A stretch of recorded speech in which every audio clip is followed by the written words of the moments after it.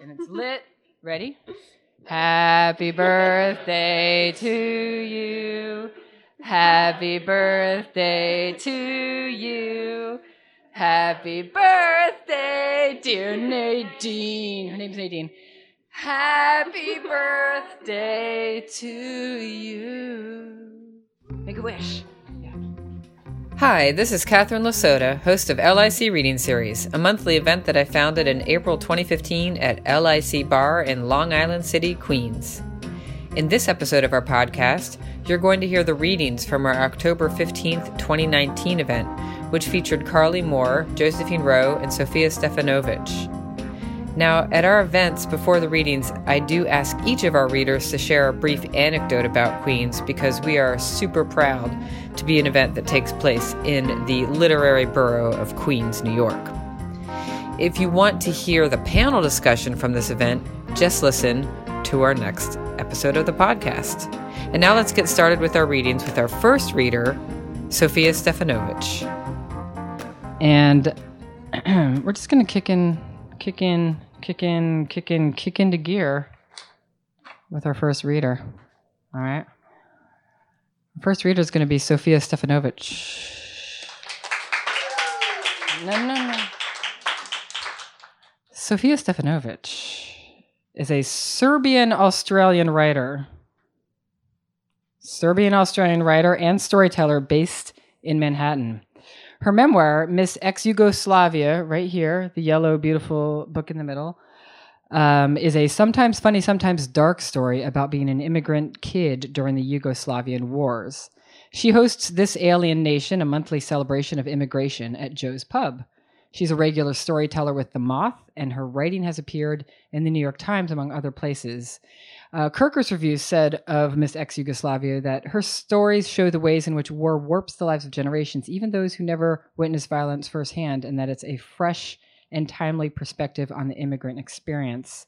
And then I found this review from an independent bookstore in Melbourne. Is it Readings? Is that right? You know, because I hate to break it to you guys, but we got another Aussie in the house, so it's very, very Australian here tonight. I'm very excited about that. But I love this. It's a review from a bookseller, which I think is like the best review you can get. I love that. It's really cool. It calls Miss Ex-Yugoslavia in a deeply funny, self-deprecating tone. Stefanovic is not afraid to describe in graphic detail the trials of womanhood, of puberty, of first loves and first rejections, and of struggling to be understood and to understand your own place in the world. Let's help Sofija understand her place at the LIC Reading Series by giving her warm applause. Hi, everyone. Thank you very much for inviting me, Catherine. My name is Sofija Stefanovic, and this is my book, Miss Ex-Yugoslavia. Do you mind if I move that just like that? Okay. So my Queen's anecdote, don't worry, I know I have it.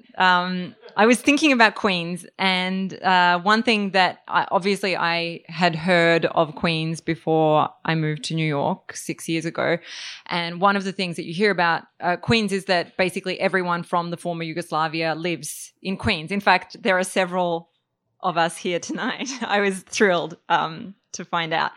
But when I was giving birth 2 years ago on the Upper West Side at Mount Sinai, I felt very strange because I was in this city that I didn't know. I'm originally from Serbia, grew up in Australia, and I was in this kind of not that pleasant hospital birth experience.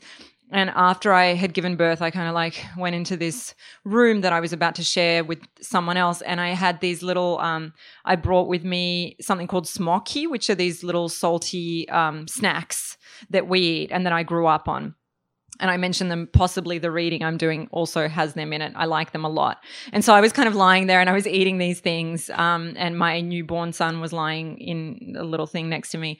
And they brought in this other woman who had just given birth, but she was even more like out of it than me because she was coming out of a C-section, and she was kind of mumbling, and the nurse was being nice to her, and she was like, oh, and where are you from? And the woman was like, Bosnia. And I was like, oh, cool. So they put her down, and then they put the curtain in between us, and then we like open the curtain and started speaking in our language because the languages of ex-Yugoslavia are similar, Bosnian, Serbian, Croatian. So we started talking and I was like, oh, would you like some smoky? And she's like, I have my own smoky that I got. And she just got it at like a store in Queens and you can't really get it anywhere. So I really love that. So she had gone to like just a grocery store in Queens and I had gone online and both of us had got these like snacks from our childhood and yes, gave birth as immigrants in New York. So that's my little Queen story. All right. Oh, it's quite warm next to the fire. I'm glad. I was going to wear a turtleneck. Really glad that didn't happen. I'm going to roll this up. Okay, so this is the very beginning. So the whole book, it's like basically it's a coming of it. The first chapter, this is the prologue I'm going to read from, but the first chapter is like my birth, which I remembered and wrote down for you. And then it goes through up until I'm this. So it starts with a flash forward. So I'm going to read to you basically what happens towards the end of the book. And then towards the end of, the narrative, but the book starts with it. You know, like in films when you see what happens. Yeah, it was very clever. I had to explain it to you. All right. Prologue. And I'm going to look at my watch because I haven't timed this.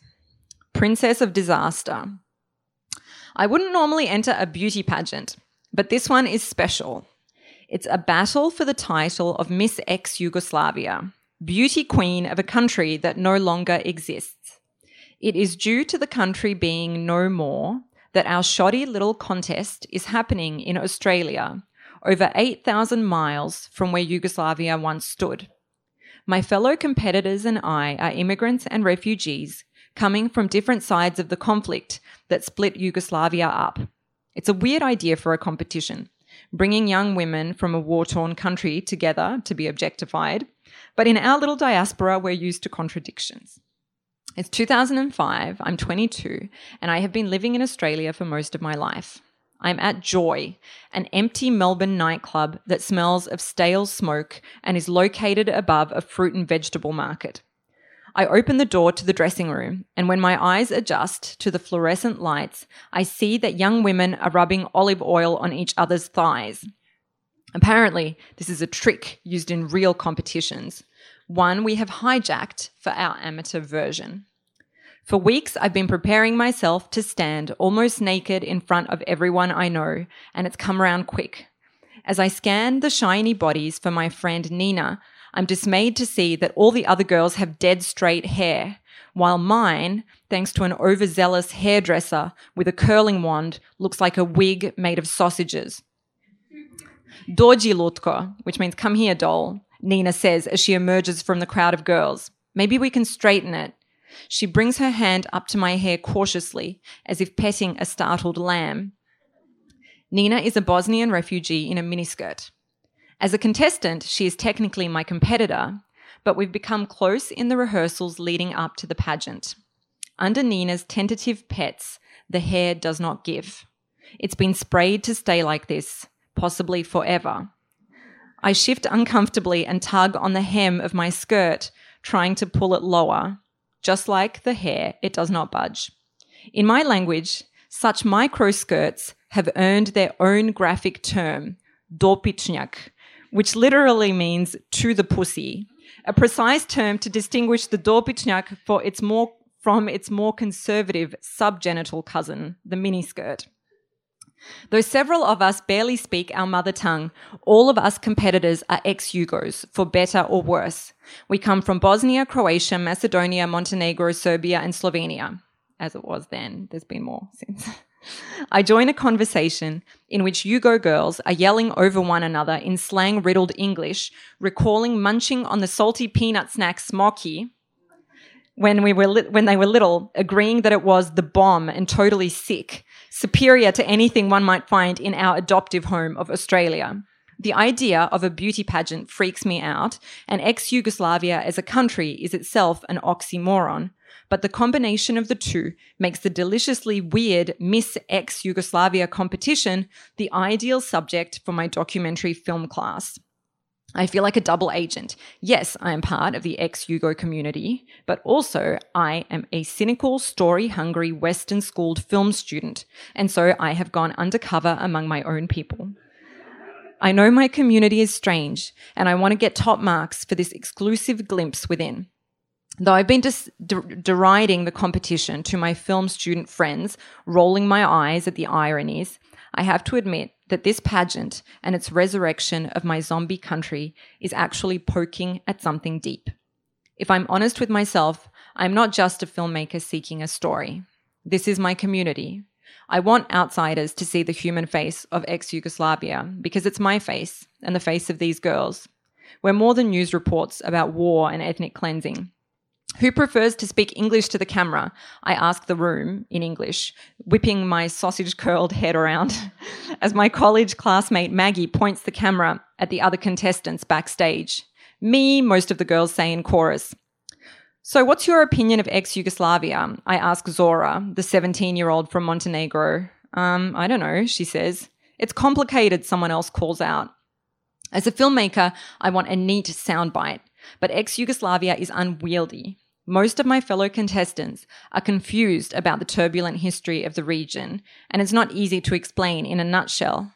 At the very least, I want viewers to understand what brought us here. The wars that consumed the 1990s, whose main players were Serbia, Croatia, and Bosnia and Herzegovina, the three largest republics within the Yugoslav Federation. Like many families, mine left when the wars began, and like the rest of the Miss Ex-Yugoslavia competitors, I was only a kid. Despite the passage of time, being part of an immigrant minority in Australia, speaking Serbian at home, being all too familiar with Dopičnjaks, I'm embedded in the ex-Yugoslavian community. Yugoslavia, with its miniskirt-wearing, war-prone people, has weighed upon me my whole life. Most of these young women moved to Australia either as immigrants seeking a better life, like my family, who came from Serbia, or as refugees fleeing the effects of war, like the Croatian and Bosnian girls. Why are you competing for Miss Ex-Yugoslavia? I prod Zora. That's where I come from, she says, looking down like I'm a demanding school teacher, and my parents want me to. In the student film I'm making, I plan to contextualize the footage of the Miss Ex-Yugoslavia competition with my own story. I put together some home footage of me in Belgrade before we moved to Australia. The footage shows me, aged 2, in a blue terry cloth romper handed down from my cousins. I'm in front of our scruffy building on the Boulevard of Revolution, posing proudly on the hood of my parents' tiny red Fiat, with my little legs crossed like a glamorous grown-up's.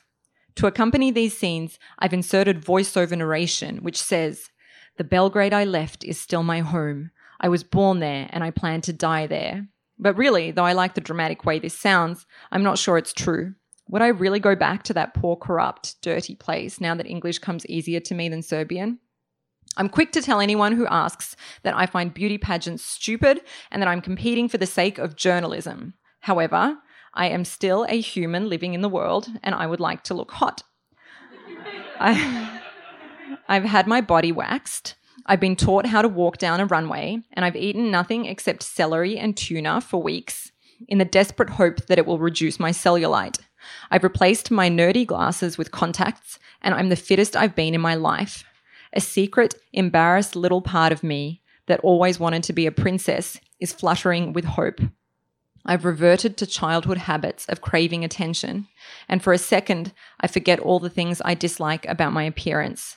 As I observe my fake tanned, shiny body in the mirror and smile with my whitened teeth, I think, what if somehow, some way, I actually win Miss Ex-Yugoslavia? I allow myself to dream for a moment about being a crowned princess, like the ones in the Disney tapes my dad would get for me on the black market in socialist Yugoslavia. Thank you.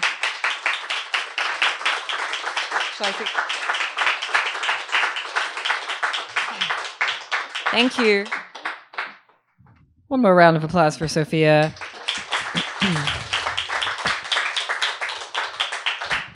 On whose last name I gave the wrong syllable, the accent. I did the ch, but I said Stefanovic. And is Stefanovic? All right. Well, I want to get it right. It's a really wonderful book. It covers such a wide range of emotions, and I kind of love that you told like kind of a birth story for your queen story, and then your book opens with the birth story, which, by the way, maybe we can talk about this in the panel, but you do have very detailed information about when you were born in there that is quite fun to read in a way. So thank you for starting us off. That was great. All right. Carley Moore making her second appearance at the series, guys. Very exciting. Carley Moore! Carley Moore is the author of the novel The Not Wives, which is over here. Lovely. The essay collection 16 Pills, the poetry chapbook Portal Poem, and the young adult novel The Stalker Chronicles. Her work has appeared in the American Poetry Review, Brainchild, the Brooklyn Rail, the Journal of Popular Culture, and other publications. She is a clinical professor of writing and contemporary culture and creative production in the Global Liberal Studies program at New York University. Do you teach everything? Okay. Yeah, wow. And a senior associate at Bard College's Institute for Writing and Thinking. She lives in New York City. Not in Queens, but in New York City. You have lived in Queens, and we might hear about that. Maybe. We might hear about that. The Not Wives has a starred Kirkus review. Kirkus review says it's written with a keen ear for dialogue and an exceptional eye for detail, and is a showcase for the everyday reality of working-class intellectuals living in an increasingly gentrified city. I think we can all relate to this, because we're all intellectuals. And the city is indeed gentrifying. And then Jalen Correll in the Independent Book Review says, Feminist Press has done it again with another book club-worthy piece, y'all. It doesn't say y'all, but I added that. I think The Not Wives does a brilliant job at deconstructing adult relationships outside of the commitment of marriage. Come into the commitment of LIC Reading Series. And wow us with your words, Carley Moore.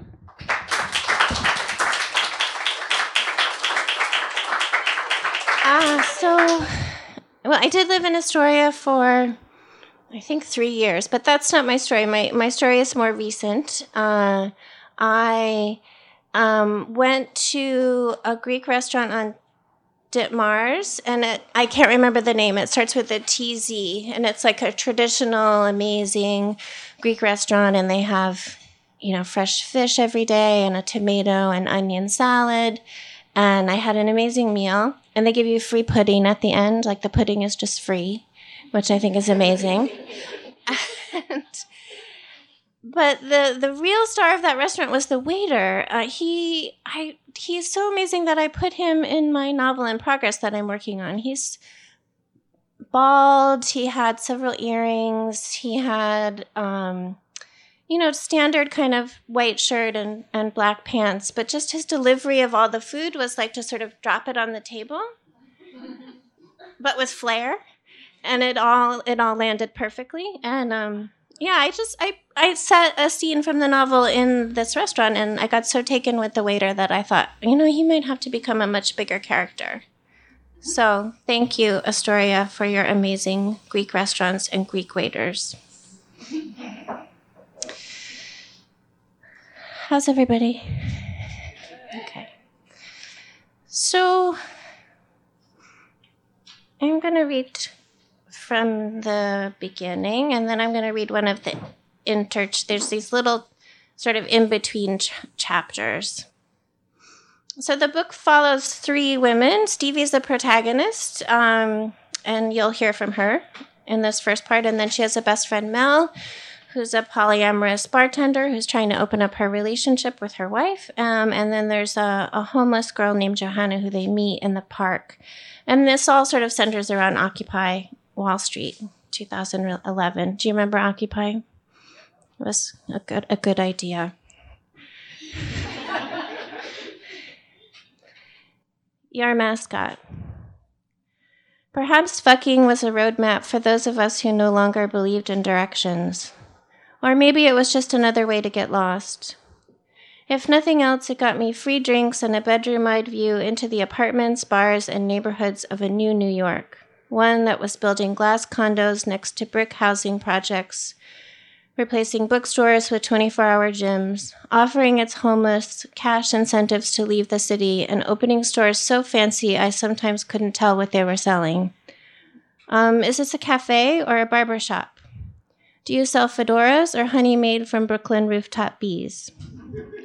Both? Great. Where were those mythical rent-controlled one-bedrooms in South Williamsburg, and how much did they cost? How do people find curtains big enough for those giant green glass windows of their new co-op apartments? What was it like to walk the quiet night streets of Bed-Stuy after getting spanked hard by a man who called himself a wolf? Were there actually any single men still living in Park Slope? Did a father of 3 who had a studio in the same building as his ex and kids and who was starting a digital media firm have time for a girlfriend? How would you describe the decor of a railroad apartment in Red Hook shared by 3 men in their 40s? Was the owner of that organic hair salon really as crazy on a date as the lesbian network said she was? South First between Hooper and Grand, $914. The internet. Exhilarating. A couple, but they were teenage boys living with their parents. No, but he kept trying. Bench press, ticket stub, beer cup, early modern. Crazier. Fucking, it turned out, was still the most reliable way to split myself in 2, especially since I'd mostly given up on drugs, and good fucking was the closest to unlocking the doors of perception as I thought I might get. The orgasm's rush of dopamine opened me up, gave me purpose. Sometimes while riding some stranger's cock, I imagined myself stepping out of my body like a person out of a mascot suit where I was fake cheering for my life. Like every indie girl who grew up in the 90s, I took a lot of acid and still smoked pot whenever someone offered it to me, but those tripping days were over. I was afraid of the psychic revelations I might have on acid, and I couldn't bear the time commitment, the stomach ache, the jaw clenching come down, so I fucked to better see myself. Even when the fucking was bad, I saw important things that my body kept secret from my brain, which was too busy lesson planning or writing sentences for a revealing personal essay or keeping track of the week's obligations on a giant Staples wall calendar that I stashed in a drawer because its paperness made me feel old. Sometimes I saw that I was actually quite sad, or that I was in fact very drunk. Sometimes I believed that the extreme tilt of an Avenue A sidewalk was a bad metaphor for how the city was trying to slough me off. And like most renters and artists and teachers, I could fall right off the side of it and wind up in New Jersey or Long Island or Westchester if I wasn't careful. Sometimes I understood that it was time to go home and clean the kitchen and to vacuum up the sequins my daughter had sprinkled over the forest in her room. Other times I saw that I liked myself after all these years, and so I could actually bear to disentangle my limbs from that smoky, bearded man who'd grown up in Bay Ridge and was a bartender without any dreams, and walk home in the middle of the sweaty night and eat pasta over the sink at 2 a.m. and feel just fine about it. Because there are found objects along forgotten paths, because a pilgrimage is a journey with its own sacred rituals, because I believed in walking on my own, because I no longer understood the complex algorithms and intimacies of couples, because I had broken my home, because it had turned out this way, because one day I looked up from the couch and he was gone. And then I'm going to read there are these little chapters that look sort of different. I'll just let you listen. I don't know how to describe them. The wives. The wives were at work. They had jobs in publishing and marketing. One wife was a doctor, another was a lawyer. The wives were stay-at-home moms. The wives were tired. The wives were so busy and so bored and all at the same time. They worked their co-op shifts and they started co-op nursery schools. The wives were curious about the lives of other wives. The wives did not care about other wives. The wives wanted a different apartment or they wanted new tile in the bathroom. They definitely wanted laundry in the building if they couldn't have it in the apartment. Some wives wanted to move to Maplewood. The wives complained on the playground, mostly by the sandbox and at the kiddie swings. There was something about the repetitive motion that lulled them into revealing things. The wives had picnics in the park with their children on blankets with cut-up fruit. They put sunscreen on everything. They loved an outdoor concert and a glass of rosé. They demanded brunch. The wives were surprisingly fit, although most of them felt fat. Some wives were 15 to 20 pounds overweight. The wives had their dreams. The wives were writing it all down in notebooks or on the backs of receipts. A lot of the wives were writers who didn't make any money or teachers who made a little bit of money. Some of the wives were rich. They had trust funds or inheritances or parents who gave them down payments and cars and tuition for private elementary schools. The wives had their dreams. The wives loved their husbands, but they had crushes on their therapists or their baristas or one of the stay-at-home dads or the artisanal cheese vendor from upstate who they saw at the farmer's market on Saturdays. Some of the wives were queer and missed their girlfriends. The wives were shy. The wives just couldn't shut up. The wives were on BuzzFeed or Facebook or Snapchat or whatever. The wives had their own stash of porn. Some of it was still on DVDs. It was private. Some wives were worried all of the time about vaccines and benchmarks and climate change. The wives did yoga and Pilates. It was never enough. The wives wanted another baby. The wives were infertile. The wives did not have babies, but they thought they should. The wives were at home. Some were at bars. They had their suspicions, but they kept them quiet. Thank you.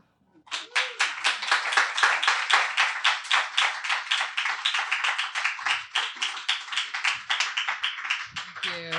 One more big round of applause for Carley Moore. These, is the word interstitial chapters? Yes.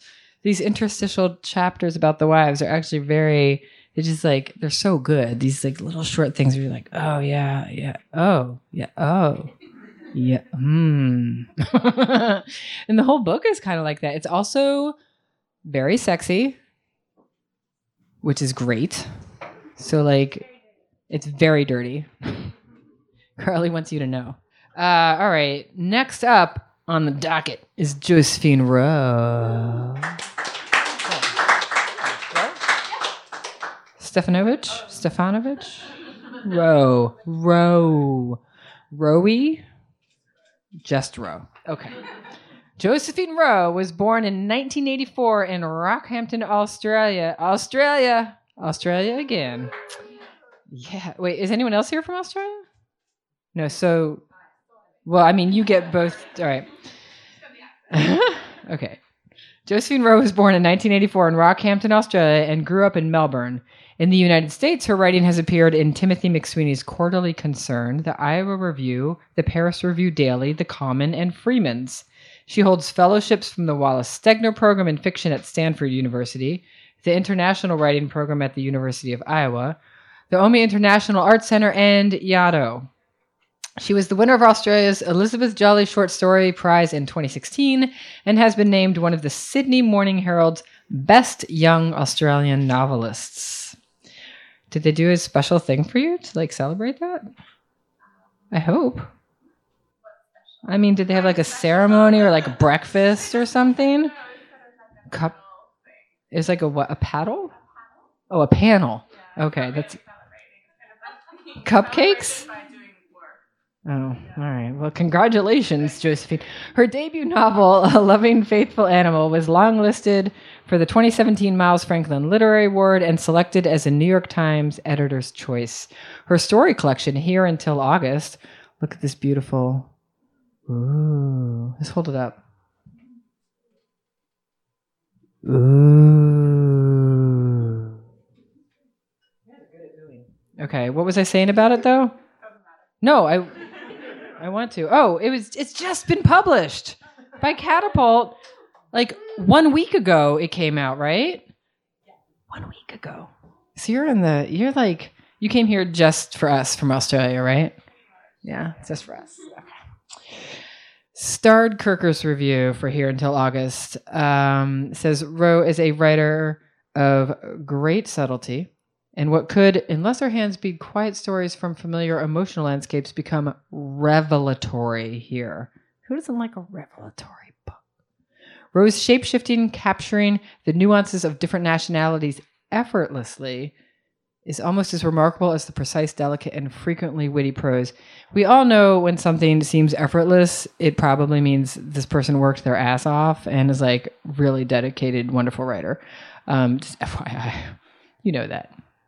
And Publishers Weekly agrees, while the characters' predicaments are often familiar, Rowe's fiercely idiosyncratic ways of describing... I'm going to say that word again.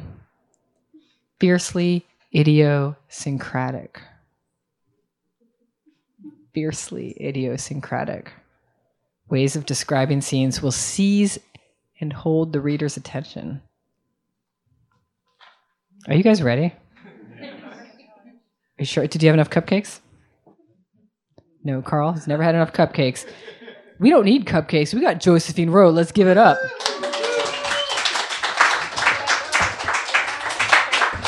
All right. Thank you for having me.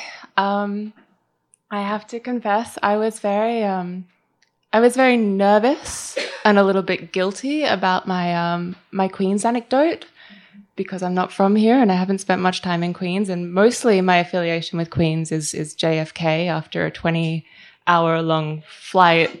The upside of which there's like a man with flowers in a pickup truck who like meets me at the airport, and that's really nice. But I was so kind of nervous about it that I tried to outsource to proper New Yorkers for a good Queens anecdote. And so I had like great stories about kind of like Golden Gloves tournaments in Elks clubs in the early thousands, and art galleries, which are actually just somebody's apartment on the third floor of a building, except not really just their lounge room, and not really their lounge room either, just a cat gymnasium with art around the cat gymnasium. And I thought about stealing these, but my Queen's anecdote is that earlier in the year I came to the LIC Reading Series.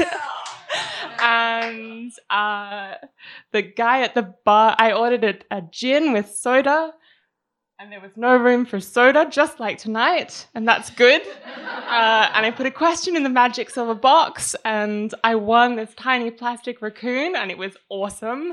And it still lives on my desk in Melbourne, and so I think about Queens every day. The end. Okay, this is I'm gonna read the start of a story called The Once Drowned Man, because it's set in New York, or in upstate New York, with somebody trying to get north of New York and then some. The once drowned man hailed me from outside the county courthouse. He was trailing a little blue and leather suitcase.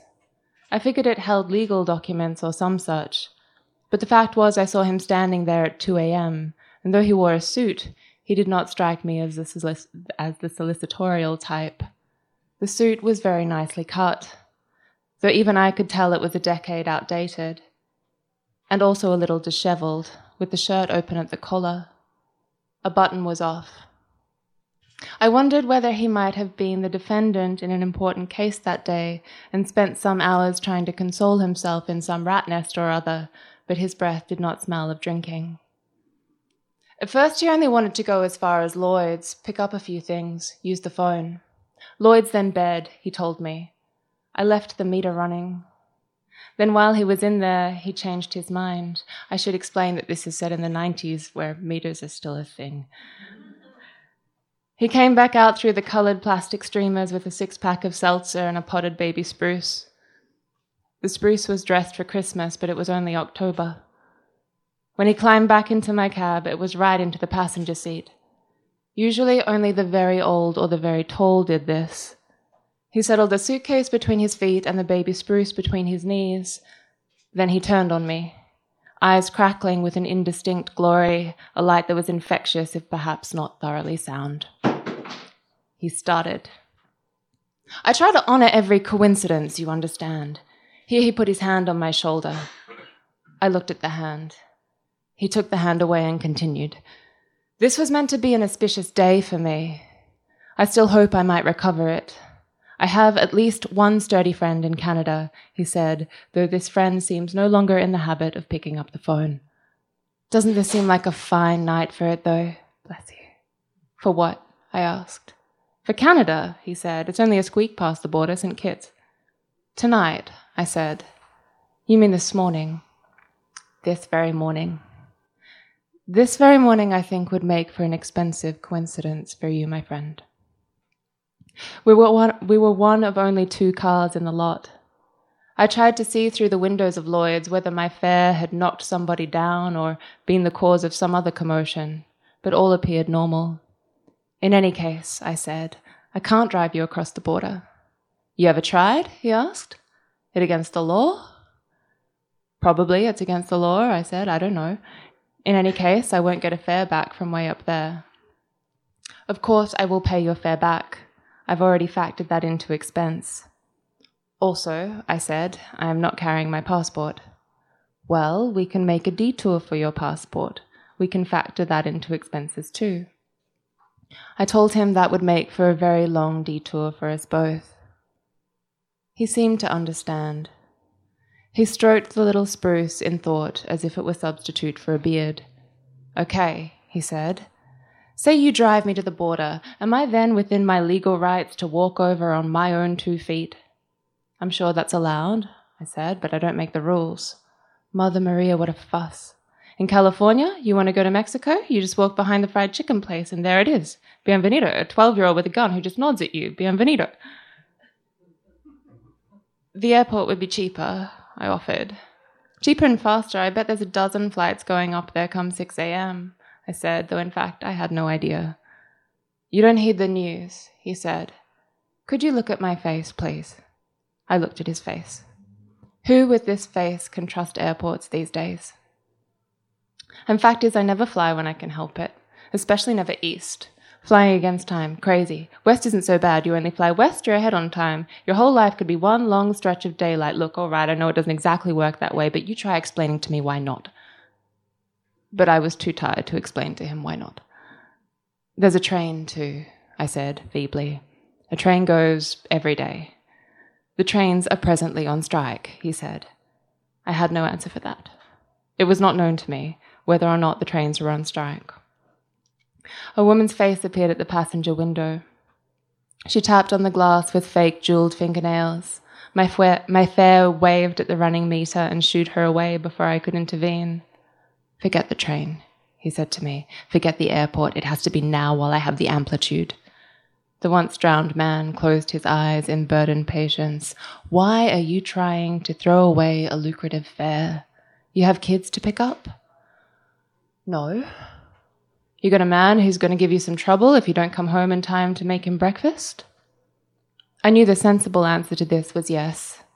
I told him no. I make you nervous, that it? No, I said, and this was a half-truth. My mother drove cabs. She kept a gun bulldog clipped under the driver's seat.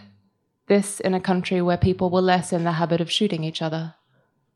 My fare shook his head. You don't think I'm good for it, he said. Listen, I believe in good faith. I live in accordance with those words, in good faith, but I appreciate that not everyone can afford to operate on the same principles. Hard times breed hard feelings. Tell me, how many miles is it, here to there? I said I guessed it was at 350.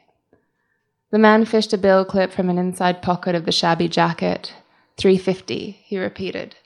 So as a show of my good faith, I am going to advance you for 200 miles. That's about what I have on my person. In 5 hours, the banks will open and we'll settle up for the rest. Plus the same again for your return, word of honor. The banks, I said. What's wrong with an ATM? A what? You don't have a bank card? Plastic? He gave me a wounded look.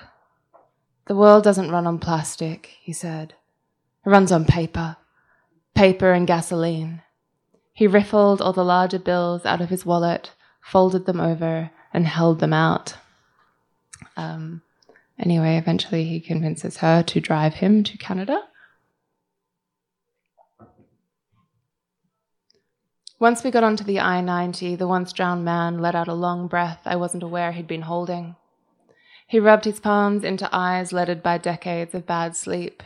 Then he rolled down the window and breathed some more. This is fine air, isn't it? And this is a nice, nice thing you're doing for me, he said. You want to know the nicest thing anybody's said to me in I don't know how long? The dentist told me I have an uncomplicated mouth. And he didn't even mean that stuff wasn't going wrong in there, just that whatever was going wrong was fairly garden variety stuff. That's the nicest thing in I don't know how long. And however uncomplicated it was, it still hurt like all hell, let me tell you. Makes me tired. Say, what about you? What are you tired of? And I knew well enough that this was just anxious talk, conversational culk, but there was so much highway between here and Canada, and while I hoped he'd eventually drop off into sleep and stay dropped off for most of it, I figured it couldn't hurt to give him a real answer. I wanted easy feelings for the waking hours. We were only just past the bedroom communities to the bedroom communities. I don't know if there's a better name for those, but they make me uneasy. So I said, This place makes me tired. These places, he said. Looking out of the window at the corrugated cement noise barriers, these places don't even exist. I kept thinking on it. What else tired me? Fairs offering me drugs instead of money. Fairs offering me sex instead of money. Fairs acting like fairs instead of people, making me think of people as fairs. Fairs who asked me to drive them way out to those box store outlets and have me wait in the parking lot while they bought build-it-yourself bunk beds and 4-gallon jugs of fake syrup. Speaking in gallons, that tired me. Ounces and yards and miles, the entire fucking imperial system. Fairs trying to guess where I was from and guessing wrong always. Sometimes I said yes to places I'd never set a foot in, just so I didn't have to listen to a stranger tell me about what they thought they knew about my actual home country. Another thing that caused my mind to drift into the growlers. Did I say these things aloud? I suppose I must have. Because a little farther along, the once-drowned man surprised me by guessing my home correctly. No one ever had before. I didn't spring to either confirm or deny, and he didn't try to tell me what he knew about the place. But the air in the cab felt slightly charged after this, as though he'd said Rumpelstiltskin. You don't have much of an accent, he said. I wouldn't know, I said. I have forgotten the language in which my parents spoke to me as a child, he said. The language in which I learned to count and tell time. How is this possible, when I have sufficiency in so many other languages now? He reached forward to touch the saint on the dashboard, but did not touch. You're Catholic, he said. It isn't mine, I told him. I'll leave it at that.